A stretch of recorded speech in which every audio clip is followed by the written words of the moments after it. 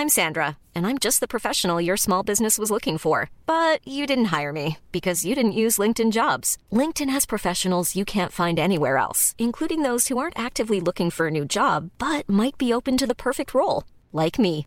In a given month, over 70% of LinkedIn users don't visit other leading job sites. So if you're not looking on LinkedIn, you'll miss out on great candidates like Sandra. Start hiring professionals like a professional. Post your free job on linkedin.com/people today. When you're ready to pop the question, the last thing you want to do is second-guess the ring. At BlueNile.com, you can design a one-of-a-kind ring with the ease and convenience of shopping online. Choose your diamond and setting. When you find the one, you'll get it delivered right to your door. Go to BlueNile.com and use promo code LISTEN to get $50 off your purchase of $500 or more. That's code LISTEN at BlueNile.com for $50 off your purchase. BlueNile.com, code LISTEN. Sans Pants Radio, Australia's happiest podcast network.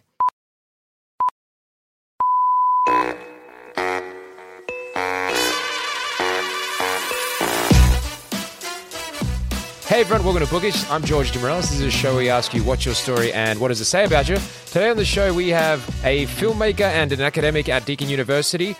He's currently capturing stories of cultural flows and its impact on Indian diaspora in Australia, as well as authoring and editing books on Indian cinema and intangible cultural heritage. Dr. Vikrant Kishore, how are you? Welcome to the show.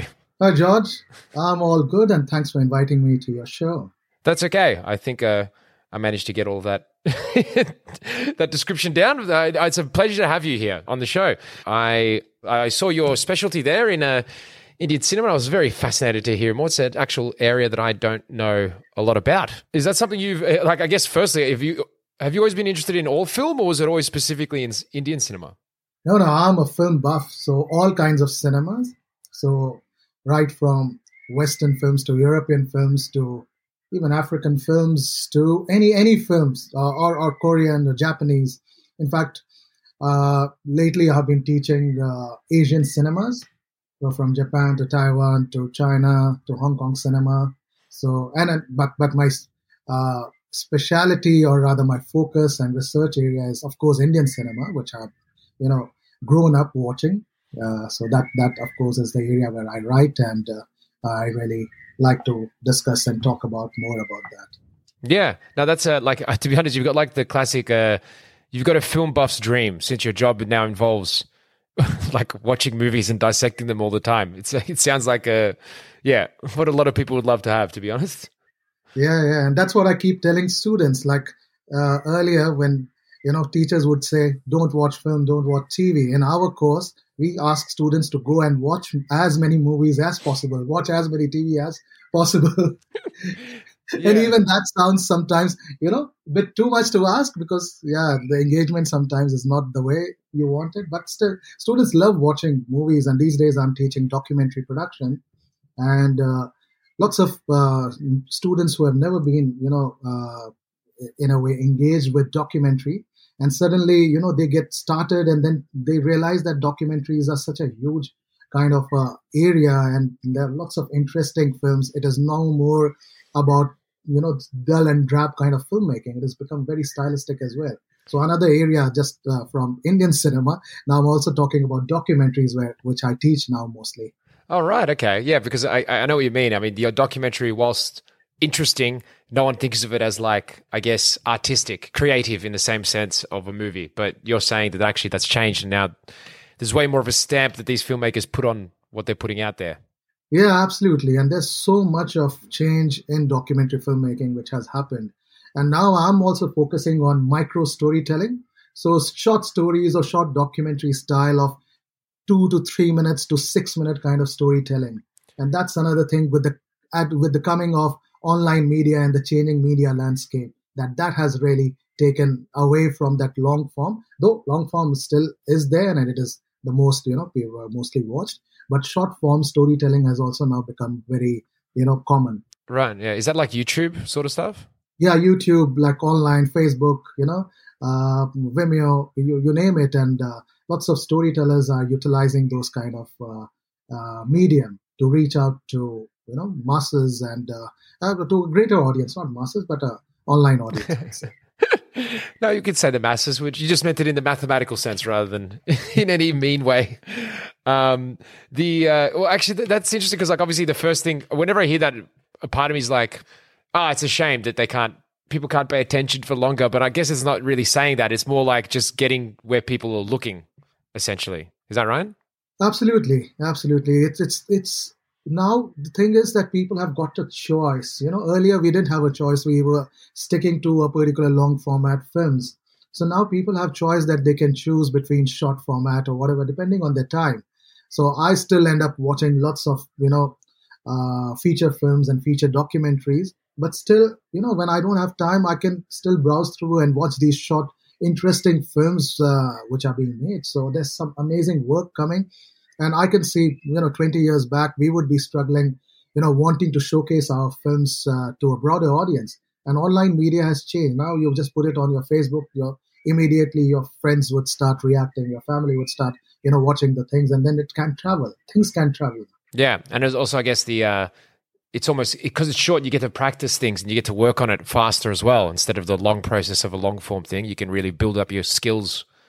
I'm guessing long form is still considered the big one, I guess, even though like the short form's gotten more popular, or is that just me showing my age, showing my out of touchness with tech? Yeah, no, I agree. Long forms are still here to stay, but short forms are also something, which is growing. And especially for people who are just getting into media or wanting to explore filmmaking or making, documentaries. For them, it becomes easy because to explore, storytelling and to also engage with an audience, online audience. So that is also good.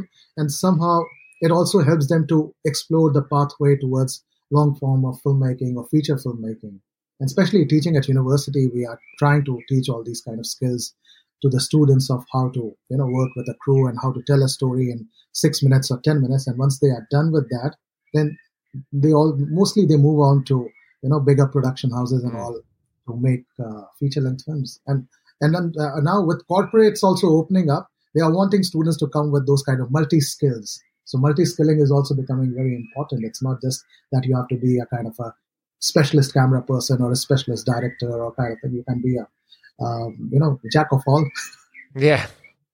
Which, you need to know a little bit about everything now just to be able to be, I'm guessing the agileness of it, being able to, move quick and cover lots of bases, which, for that you would need experience in lots of areas. See, now I was going to talk about your book and the cars and the Indian cinema, but you've got to be interested because the one thing that straight away pops into my head when we talk about something like this, and it's unavoidable with documentary in general in the modern era, especially when we talk about internet-based information, I guess, is the downside, which is obviously the misinformation abilities. And obviously the shorter it is, even though I'm sure, any length of time you can make something up, I guess. But with something like 4 to 6 minutes, obviously you can almost make anything look real in that length of time. So is that something which gets discussed? Is that like an ethical thing which comes up, or is that just like, that's just part of it? Yeah, no, that's a very big thing, especially as a documentary filmmaker. I always think that, the way propaganda machineries are working and these kind of, you generally see those kind of very new style of presentation of things and trying to give it a spin. And that is happening so much that you have to keep your eyes and mind open. And I see people taking up, understanding or rather thinking these kind of spinned stories or propaganda stories to be real. And that's why you see that kind of divide or the rise of the right wing with these kind of stories. And then the book that I want to discuss today, which is Caste, The Origins of Our Discontents by Isabel Wilkerson. Mm-hmm. In fact, she opens up talking about the American society and culture in relationship to, the 2016, elections, and later on what happens with the Trump and the right wing's rise. And then she analyzes the whole misinformation that has been spread and that kind of division between in the American society about the ultra whites and then, how it impacts others. So I find, somewhere our discussion coming to that kind of a segue of moving into our book discussion as well, because it's a very important kind of a book that I found very interesting, and also something which in Indian kind of parallel, because she also utilizes lots of aspects from the Indian caste system. And as I said, I utilize lots of my storytelling from the cultural perspective.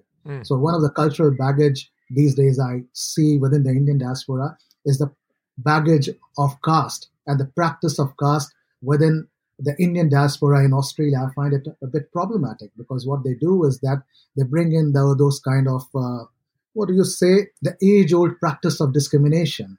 Yeah. That's okay. Yeah, you've tied things together better than I usually do. Okay, there's so much to unpack in what you've just mentioned. So firstly, I guess to take a step back, the book Caste, in terms of, I always thought it was pronounced caste when I was younger, but caste, which is about. So the book is essentially about how different subgroups within society. In this case, she's specifically talking about America, and how that's based on a historical basis as well as it's helped along by current proceedings. Is that right? Like, I'm not exactly sure what the book... Yeah. So to sum up, I would say it's just a work which looks at the nature of inequality, and specifically in United States, and with some of the aspects that happened in India and also Nazi Germany. So she looks at the aspects of slavery, class, and race as a construct for inequality, and also the aspect of economic need that prompts these kind of inequalities. So that's very important. So, and she looks at the kind of hierarchy which is at the work, whites at the top, black at the bottom, and also looking at caste discrimination as a global human rights concern. Yeah, I guess what's interesting, and this is why this has caught my eye so much, is when you told me this is the book. So I didn't even know this existed. And I looked it up, and it won the 2020 Pulitzer Prize. And it sounds super fascinating, because straight away my first thought is it's interesting labeling it as castes instead of class, because like obviously it's got a different meaning. Like, and I get the classic, you yourself said, the Indian culture, or at least what it was, the caste system was huge there. It was very deeply entrenched. How many were there in the Indian culture? Is there a lot, or is there 4 clear-cut ones? I can't remember. Yeah, that's the Varna system in Hinduism. So that's in Varna that there are 4 divisions. But out of those 4 divisions, there are multiple castes. So one Varna can have, hundreds of castes within there. So in India, you'll find castes and subcastes. So if you divide in terms of Varna, again, it's a huge historical thing, which I have to unpack here. But to keep it simple, there are 4 Varna system, which supposedly, there is at the top are the Brahmins in India, who are the knowledge giver. The second one are the Kshatriyas, who are the rulers or the warrior class. Then third one is the Vaishyas, who are the trading class, and fourth one is the Shudras, who are the menial worker. But then there is also a fifth kind of a division who are out of this fold and who were supposedly called the untouchables. Okay, yeah, and they had to face and fight the major discrimination that till date happens. Till date, there's lots of killing and lots of kind of problems that you see and you hear. And it's not only in India, and I think most of the South Asia. And caste also, traveled from Hinduism to Islam in India to Buddhism. Though Buddhism was, in a way kind of escape from that caste thing. But even in Buddhism also, they created those kind of divisions. Even in Christianity in India, we are called Dalit Christians, or people who converted from the so-called untouchable caste to Christians, yet they did not get the same kind of, they were not considered equal. So it's a very interesting kind of thing which has happened. It's so interesting because, straight, and I've got no idea about this. So if I say anything dumb, I hope you understand that. But the first thing I straight away think is are people born into that caste, and is it in their name or something? Is there a record of the caste people are? Yes, you are absolutely right. Well, caste, when it started, the practice, it was supposedly, or whatever the old texts say, that it is according to your karma, if you work. So if you are a knowledge giver, if you are in academia, then you are from supposedly the higher caste. then if you are a warrior, then you can go, and it could be changed. Like if your son or daughter becomes something else, they can be considered of that. But later on to, families wanting to protect their kind of, Always. domain or the field that they are working in. So they made it by birth. And then in India, you will see that the surnames, generally reflect your caste.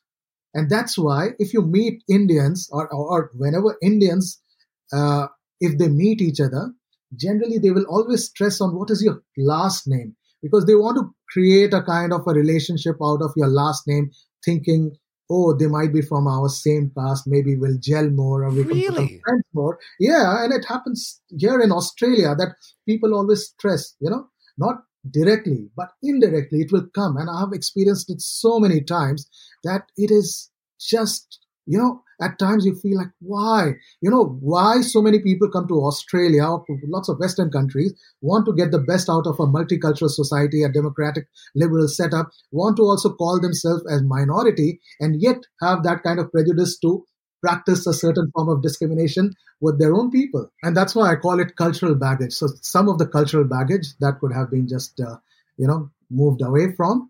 If somebody, kicks, and it's not that everyone is like that. It's just, you'll say a kind of a minority segment at the moment. But till the time that practice is alive and well and kicking, then there is a problem. And that's what my problem is, that why, people think about caste still, wanting to, claim that kind of, situation or claim to be, discriminated on the basis of racism and feel, a bit in a kind of a foreign land being, the outsider. You understand racism, but you do not accept your casteism. Yeah, because that's what I was going to get to as well. What's interesting is, like, from what you're describing, is this a case where even people who weren't born in India, who maybe you could forgive for being a bit more stuck on those old cultural practices, but even their kids are still, in many instances, holding on to these kind of attitudes? Is that the case? Yeah, and that's there, and it is transferred. So it's, again, I'll say not all are like that, but majority. A lot of people, so simply, but a lot of. I didn't know this existed. Well, it's a big thing. It's a big thing, and now because there are lots of people, a kind of a resurgence, or not resurgence, but in a kind of people are now talking about this issue. And because people are talking about this issue, lots of people are getting defensive about their caste practice, So, and then calling others is, the other day I shared on my Facebook a kind of a meme, and it said someone from privileged class saying that, why are you all always talking about caste? And the other person responds that we at least talk about caste. You practice it. That's why you don't need to, talk about it. Yeah. It's the classic one. It's like, if you're not feeling any of the negative impacts on it, you're like, this isn't a problem. Yeah. But yes, to go tie it to the book with what you're saying as well. The reason I find this interesting, and even your description of Indian castes as they originally were anyway, you're saying that number one, the highest is the knowledge giver, and then the military ruler class, and then the trades caste. But obviously, I'm guessing in modern society, that order wouldn't be the same anymore, would it? Well, it wouldn't be same. It is different because then capitalist structure generally that rules. Exactly. The trader class is the main. They make the changes and all. But in India, still that caste equation in Indian or South Asian. I should use the South Asian. And when I use the term South Asian, I also I want to club the diasporic South Asian, because they are the ones who are also taking those baggages abroad. So, if today in USA there's lots of discussion about caste, it's because of that baggage has been brought in there. And that's why I find, Wilkerson's book very, very important book, because this is, and trying to look at the American society on the basis of caste, which people never thought about it earlier. And she is, breaking that kind of, she's doing that analysis, and in a very kind of a powerful way that, really made people to understand caste. And she's using, again, India as the birthplace of caste, and Nazi Germany, where the modern experiments of casteism was done, the Aryan theory, and how they, try to create a kind of unequal state, and also kind of being very barbaric in their approach as well. Yeah, no, that's why this sounds like a very current topic. So you've already mentioned the personal thing. So were you born here, or were you born in India? No, I was born in India. I came here to do my PhD. So I did my PhD in Indian cinema and representation of folk dance forms in Indian cinema. So I did it from RMIT University. And now it's been it's been 17 years since I've been here. But I worked, back in India, I worked as a journalist and then an academic, teaching media. And so those kind of experiences really helped me to, start thinking about what kind of work I want to do. And filmmaking is something which, I've been interested in. I've been making films. So yeah, I always combine my work as an academic, a filmmaker, and a journalist. All three things go hand in hand here. Yeah. So there's so many topics I want to cover at the same time with everything you say. So just to stick on that though, just quickly. So you had an interesting experience because you probably, being born in India and raised there, you would have seen the caste system there, and you're maybe a bit more aware of its impact on what it's like here in Australia, in the diaspora, because you think you're leaving it behind, but then you see it's the long fingers of that culture still around you today, maybe more so than someone who was just born here and doesn't appreciate like how obvious it is, I guess. Is that a thing to say, or is that something you know? Yeah, that's true. And then, having a lived experience of how caste operated back in India, and also coming from that so-called, I really hate to say that, but yes, we were treated like untouchables, and that was the thing. And coming from that privileged class, I was from a privileged class because my father was a very big officer, and my grandfather was a member of parliament and a minister. So we got all those kind of privileges where we never got we never had to go through kind of daily problems of casteism. It's only when at my school, due to competitive nature, that people, when they could not bring me down on the basis of class and the kind of things that I could achieve, they could only point fingers at me on the basis of my caste to bring me down as to why are you here, what are you doing, you belong to someone who shouldn't be even in school, that kind of thing. Really? And those were the kind of problems, and I had to fight it, and it went on at different ways, different levels. So I'm just simplifying it, So yeah. But it's just interesting because, like you said, it's not related to even socioeconomic or even achievement in the government, whatever. It's that people still use it, I guess, as a club, even though you've the whole family's shown it. Yeah, it's so interesting that the culture. I'm not dismissing the pain of something like that, but the fact that it can be so complicated, I guess. Yeah, it is complicated. And when you come to Australia and then you meet another Indian, and then the first thing they want to know is, what is your last name? Because they want to, get your identity. They want to know which caste you belong, because that's how they would form those kind of, a kind of a bonding. Some people do that. And I've had at least 5-6 incidents like that, and where I've been really, really like, why the hell? Till the moment I was talking to the person, they felt very nice and everything. And suddenly that casteist or caste discrimination attitude comes out. And then suddenly everything goes like, you are also bringing that here. And right now, 5 minutes back, you're talking about how you, faced racism while you came to Australia. And you just showed me your casteist color. I was like, it just makes me amused, but at the same time angry as well. Yeah, well, I can understand why. Because when you think you're getting free from that, and then it just still pops up in the in a new place where you wouldn't think so. Just because it is a topic that I was interested in as well. So from the point of view, to switch now to the Indian cinema stuff for a moment, because that's something I think a lot of people would be very interested in. Because when you say Indian cinema, and again, I'm sure you hear this a lot, but I'm guessing that's more than just Bollywood, or is that is Bollywood? People think of that when they think of Indian cinema, obviously. Yeah. But that's not what all Indian cinema is, I'm guessing.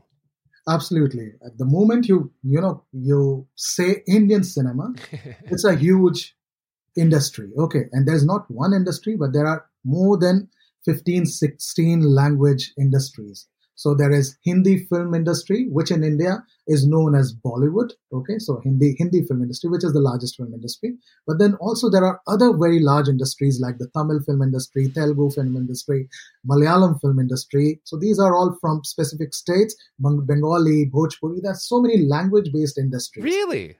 Yeah. And that's how India makes 1,000 films a year. So it's Indian film industry makes 1,000 films, but Bollywood or the Hindi film industry, they end up making about 200 or 220 films a year. Rest comes from the other kind of languages. But the difference because the commercial or the mainstream films from India generally has few things common, because they will be a kind of a family entertainer with 5 or 6 song and dance. So when people watch, especially in Western countries, when they watch those kind of mainstream films, which works on a certain formula. When you're ready to pop the question, the last thing you want to do is second guess the ring.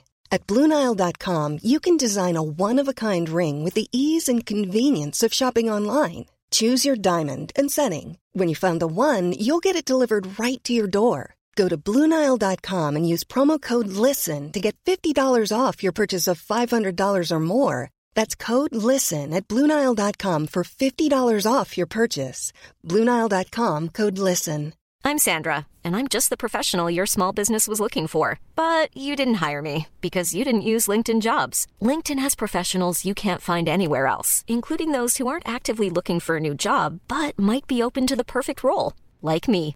In a given month, over 70% of LinkedIn users don't visit other leading job sites. So if you're not looking on LinkedIn, you'll miss out on great candidates like Sandra. Start hiring professionals like a professional. Post your free job on linkedin.com/people today. Many of us have those stubborn pounds that seem impossible to lose, no matter how good we eat or how hard we work out. My solution is PlushCare. PlushCare is a leading telehealth provider with doctors who are there for you day and night to partner with you in your weight loss journey. They can prescribe FDA-approved weight loss medications like Wegovy and Zepbound for those who qualify.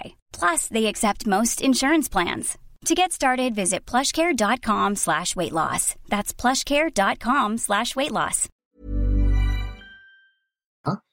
Because they don't understand the difference between languages, for them, anything with song and dance and a kind of a melodrama and kind of things, for them, it will always sound to them as Bollywood. So in my book, Bollywood and Others, I actually, I said that for Westerners, Indian mainstream cinema is equal to Bollywood, but for an Indian, Hindi cinema is Bollywood. So that's the difference that we make because we can understand the difference between language. But for a Westerner, till the time it is following a similar plot of certain formula and coming from India with song and dance, for them it's Bollywood. Right. Yeah, I know. It's the classic, it's the only one you hear about. So that's what you think. Yeah. Again, grouping everything under one thing, I think. Yeah. So generally I say Bollywood has become a brand name for Indian cinema now. Yeah. But so are you saying that the other film industries within India, they also do the song and dance thing as well? Or are you saying they're completely different styles?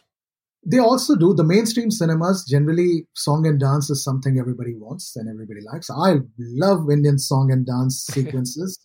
And these days it's getting lesser and lesser, and they are trying to follow lots of Hollywood and European style of filmmaking, which, it's good, but I really want my song and dance in films. And there are different styles of films. Malayalam film from Kerala, they are so rich. They are so intense films that very focused on storyline, that you will fall in love with those kind of films. Or in 60s, all the Bengali films or avant-garde Bengali films by Satyajit Ray and all, those were, really talked about.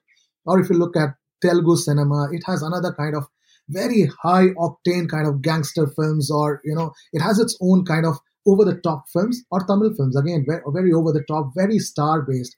And in fact, you'll see, while in Bollywood or in Hindi cinema, you'll find the star system dominating, and the stars are, in a way, they are emulated and people really like the stars. The moment you go to South India, the stars are like gods. They are worshipped. They have temples. So a star says that don't vote for this politician, people will not vote for that politician. Really? And few of the stars, they end up becoming premiers of, a state.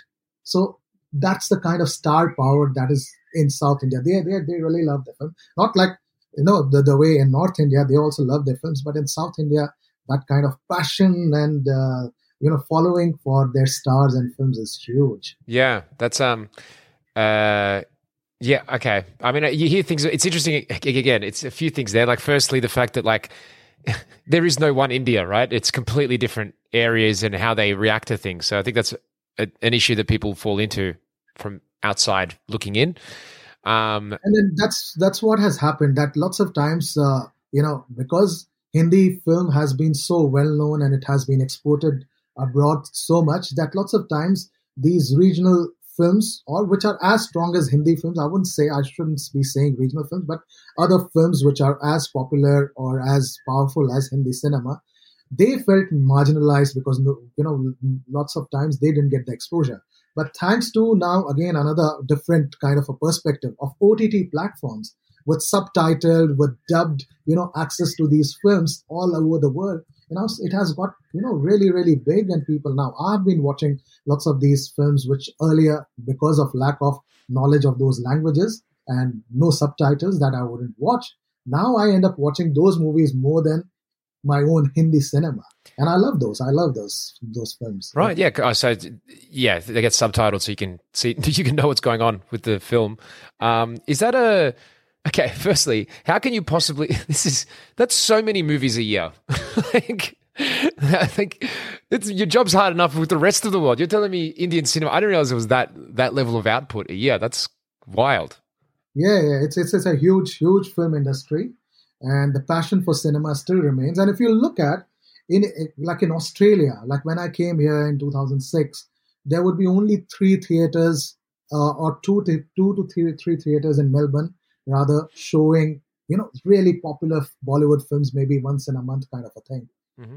2021, any average Indian cinema, be it Hindi cinema, be it Punjabi cinema or Tamil cinema, they will end up getting 50 to 80 theaters.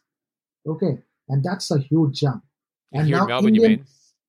In Australia. In Australia, okay. So in Melbourne, at least, 20, 25 theaters will be running a show. So biggest consumers are Melbourne and Sydney, of course. So, and you'll find the diaspora, Indian diaspora, South Asian diaspora here, the maximum. So that has been a huge change. And they are now featuring in top 10, grosses among the Australian top 10 films. So that's another huge kind of change. And what is the kind of population who's watching these films?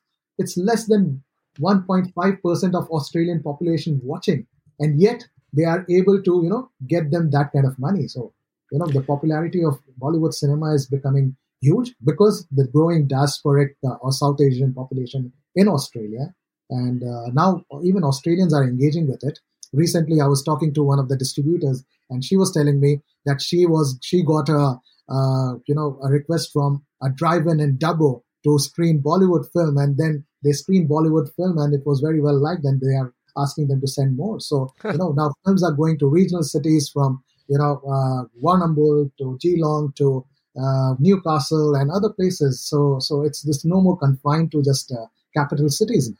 It's amazing. And I guess is this a case where the Indian culture, if it sounds like it celebrates, if it's got the biggest movie industry in the world, I believe, it is a trait where, like, in Indian culture, to go watch movies at the cinema? Is that a thing that, like, people do more, I guess? Absolutely. Cinema going is one of the cultural things, and people like to watch their, stars on screen. Like, when I came to Australia, I would hardly go to theaters till the time I wasn't, making much.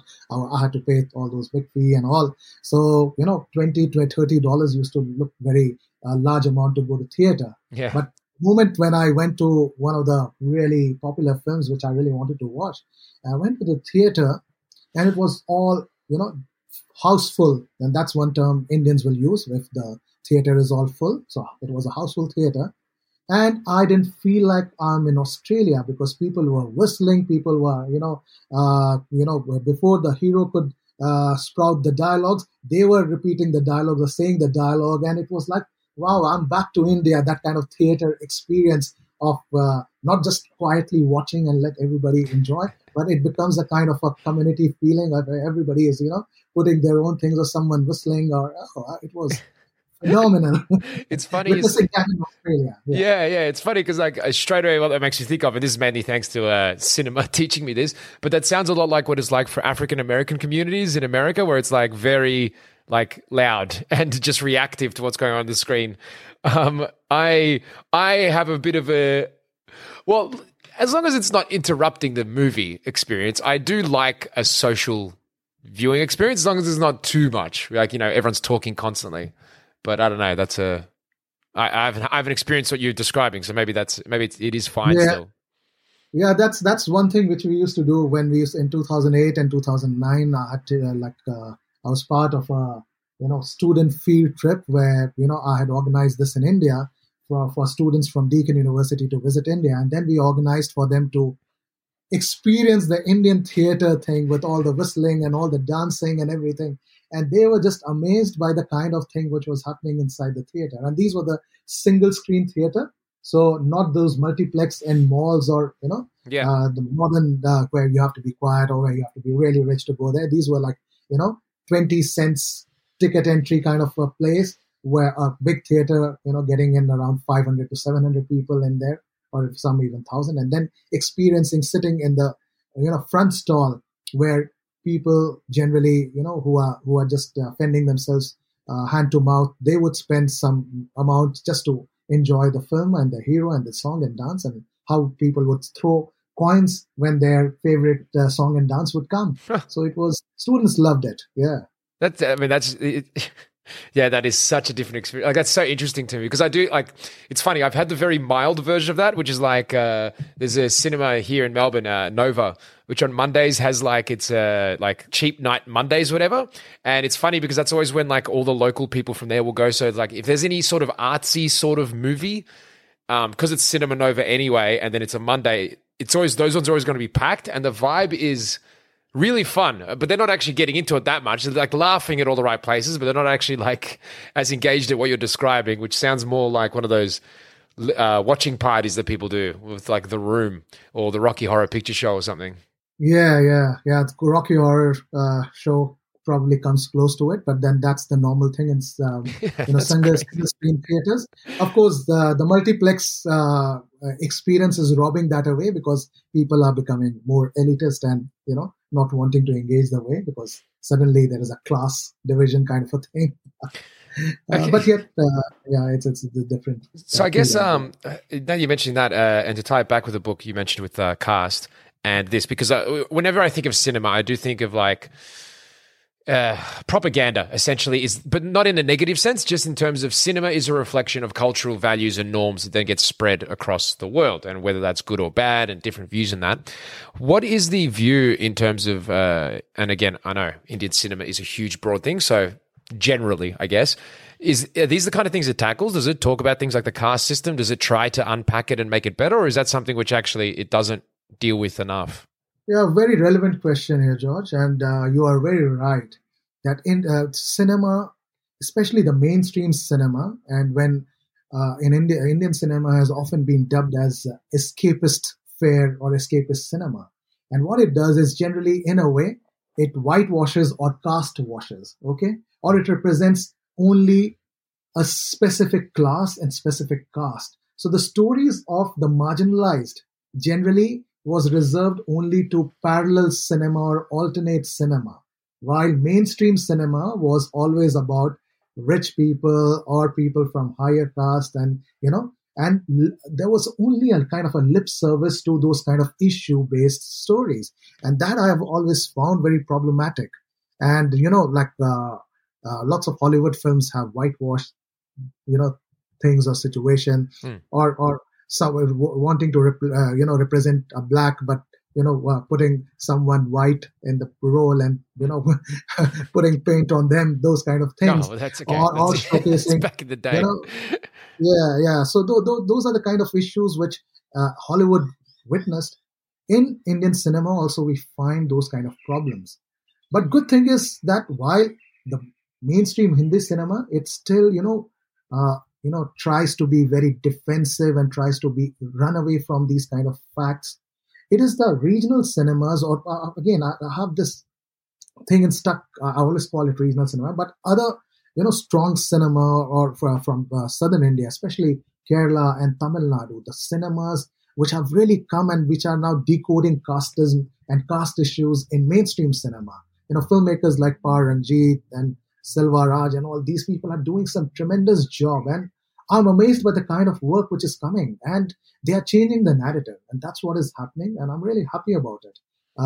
Hindi cinema, still, it is stuck in, again, it's also about production and who controls the production. And that's a kind of a problem. Yeah. And those are, again, big political things. I don't want to get into that because it will just open up a kind of a can of worms about talking about, how problematic it is. But yeah, at another level, I enjoy my Indian cinema. I enjoy my Hindi cinema. I enjoy the song and dance. I enjoy the escapist kind of cinema. So that's all there. So at one side, I will defend my Indian cinema no matter what. But at another aspect, I will also criticize for it for not taking up the issues which mattered or which could have helped people or which could have changed their stereotypical notion about, in terms of class, in terms of caste, in terms of even about, in terms of sexism kind of things. So I feel lots of these mainstream cinema are very sexist in nature and does not give enough to women as well, the kind of roles that they should have been given. Right. So I guess that's reminding me, and even you mentioned about the race thing as well. And this might be a difficult question to answer. I'm not sure, but like in Hollywood right now, there's a big push to get more voices, I guess, behind the camera to get them in roles of authority and things like that, in terms of like along race and sex lines. Is that a case where like there is a specific cast that deals mainly with like Hindi cinema, or is it quite equally spread? Is that a thing? Like, I'm just coming up with that. No, unfortunately, no. The caste representation is hardly anywhere, and there is also a kind of like behind the camera, like as in the people making it. Yeah. It's generally they dismiss people. Generally, those kind of because cinema or films have been such kind of film schools have been very few, and most of the people getting access to those who have been from well-to-do families generally. So those kind of representations have been very skewed, and you see in the kind of films that are being made. So from production to distribution to the behind the camera, all the technical things. It is changing. Again, it is changing, but it is taking a whole lot of time. Indian cinema is now more than 100 years old, but till date, if somebody has to talk about, which was the film which represented caste very well, and one of the films which will always come is a 1936 film called Achut Kanya. Damn, 1936, 2021. When we count 6 films, you are taking that 1936 film as a landmark film which represented caste. And after that, you just have 4. So you can just understand what I'm trying to say here. That, yes, it hasn't been done and people still require kind of that, more participation and their storytelling. It is changing, but it will take a bit more time. I do think so. Yeah, no, it's it's an angle I just never even considered. I guess that. Yeah, I mean, I understand looking at things through the class-based perspective, but the fact that this cast can have such an impact on things is, yeah, I mean, it's interesting to me, and that's actually why the book sounded so interesting, because it's splitting it by more than just class, which is like, for example, and again, maybe this doesn't happen, but would there be families who get successful, let's say, and then actually actively try to change their caste, like maybe fudge their family history or something? Well, the identity crisis is always there. And lots of times people try to hide their identity. Okay. And that has happened quite a lot. But generally, there are hardly few people out there. So, yeah. So that's somewhat, again, the identity crisis due to caste or being from lower caste. It's again a big problem. Wow. And this is one thing which I'm at the moment talking, and I'm making a web series on that issue of, narratives of Dalits in the Indian diaspora, and why do they feel marginalized, and then one story which always comes out, that how once they achieve a certain class, the hiding or de-identifying them from a specific community, because the moment they identify themselves, the more the discrimination, the more looking down upon them, all those kind of things happens. But at least now we are talking about it. That's I would say. That's, I know you have to get going. I guess one more, just question. I'm just curious. When these classes as they exist in India, is every class in every area, or do certain areas only have like one city is just one type of class, or is it all quite spread out in that sense throughout the country? No, it's spread out. India is a very contrasting country. Any city you will go, there will be a contrast. So there will be class and there will be caste. So an apartment, a middle class apartment in Delhi would have all castes, but just next to the apartment, either in front of it or behind it, there will be a slum. And there will be all these people who are earning, just, maybe 50 cents a day or $1 a day. And they will be, washing their clothes outside, taking baths outside. And then you come out of your apartment, you look at them and you don't talk to them. You just move on because your class is different. So your caste might be lower or whatever. So it's a kind of a mixed problem, It's this extra layer, different. Yeah. And then recently, I think in 2020, when Trump was visiting one of the Indian cities, and there was this particular event. And then the government, hid the slums, which was, on his route, so that the foreigner dignitary Trump doesn't see India's poverty. Oh, it shouldn't be, evident to him that there are slums on the main roads, or there are poor people, just doing the daily things on the road. So, yeah, that's interesting. There's a lot more to unpack there than we can do in a short episode like this. I know you got to get going, so I guess I've got to let you go now. Unfortunately, even though I'd love to hear some more. We didn't even go into some more details about cinema, but that's okay. Thank you very much for being on. I guess one question for anyone listening, is there any, well, actually two questions. Firstly, is there any one you'd recommend as a starting point for Indian cinema? Let's say, I know we've said that it's wider than Bollywood, so maybe two examples, one classic of Hindi cinema, and then one you would say is an example of the range that's possible. Do you have anything come to mind? Well, my favorite film, of course, is a curry western. As opposed to spaghetti western, we have got a curry western Bollywood film called Sholay, which was again a kind of inspiration from Clint Eastwood films and, more made into a biggest Bollywood blockbuster called Sholay. Western. Yeah. So spaghetti western, then there is curry western. And Sholay, or Ambers, it has been re-released again. It was made in 1975. I've watched that movie, you won't believe it, but every time that movie comes, I watch it. And I watch it whenever I have free time. And I watched it more than 100 times. So that's the movie I will say. Okay. Watch it. If you have time, 3.5 hours. 3.5. Okay. So that's the Bollywood movie. And a recent film which has really, really, which is on Netflix as well. It's called Asuran. It's again a kind of a study on the caste divide of India. And it's on Netflix. Another Bollywood film. A bit of whitewashing, but still, which is interesting. And one of my students is the editor of that film, Yasha Ramchandani. And that film is called Article 15. It is also on Netflix. So Article 15, Asuran on Netflix. Sholay, you will get it on Amazon Prime. Yeah. So, yeah. Okay. And if they're all that long, then you've committed me a whole weekend now to watching things. Asuran is the shorter film, and Sholay only probably 3.5 hours. But we love it. We enjoy it. It's probably India's Rocky Horror Show kind of a thing that everybody remembers each and every dialogue of Sholay. You call it. It's a legend. It's a big film. Okay. It's a film that, wow. Yeah. Yeah, it probably, in terms of numbers, it's probably like one of the biggest movies ever made. If like the amount of people that know it word for word, which is hilarious. And I guess finally, do you want anyone to follow you anywhere? Catch you on anything? I would just ask the audience that, engage with Indian cinema. That's one thing I would really love to see more Australians engaging with Indian cinema, because it has lots more to offer. There are different stories. Okay, song and dance might be a constant thing, but you still have different genre from horror to family film to action film and all. And understanding a different culture and, of course, the growing Indian diaspora it's there. And then when you talk about Indian cinema, Indians really love it.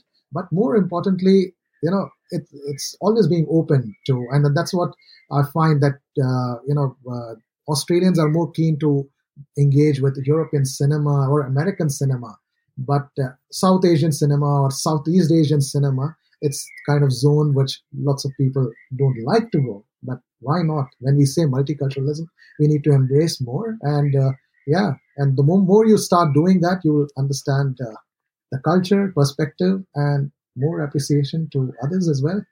Definitely. Okay. Awesome. Well, thanks very much for being on. I guess that's it. So thanks very much. Yeah, thanks, George.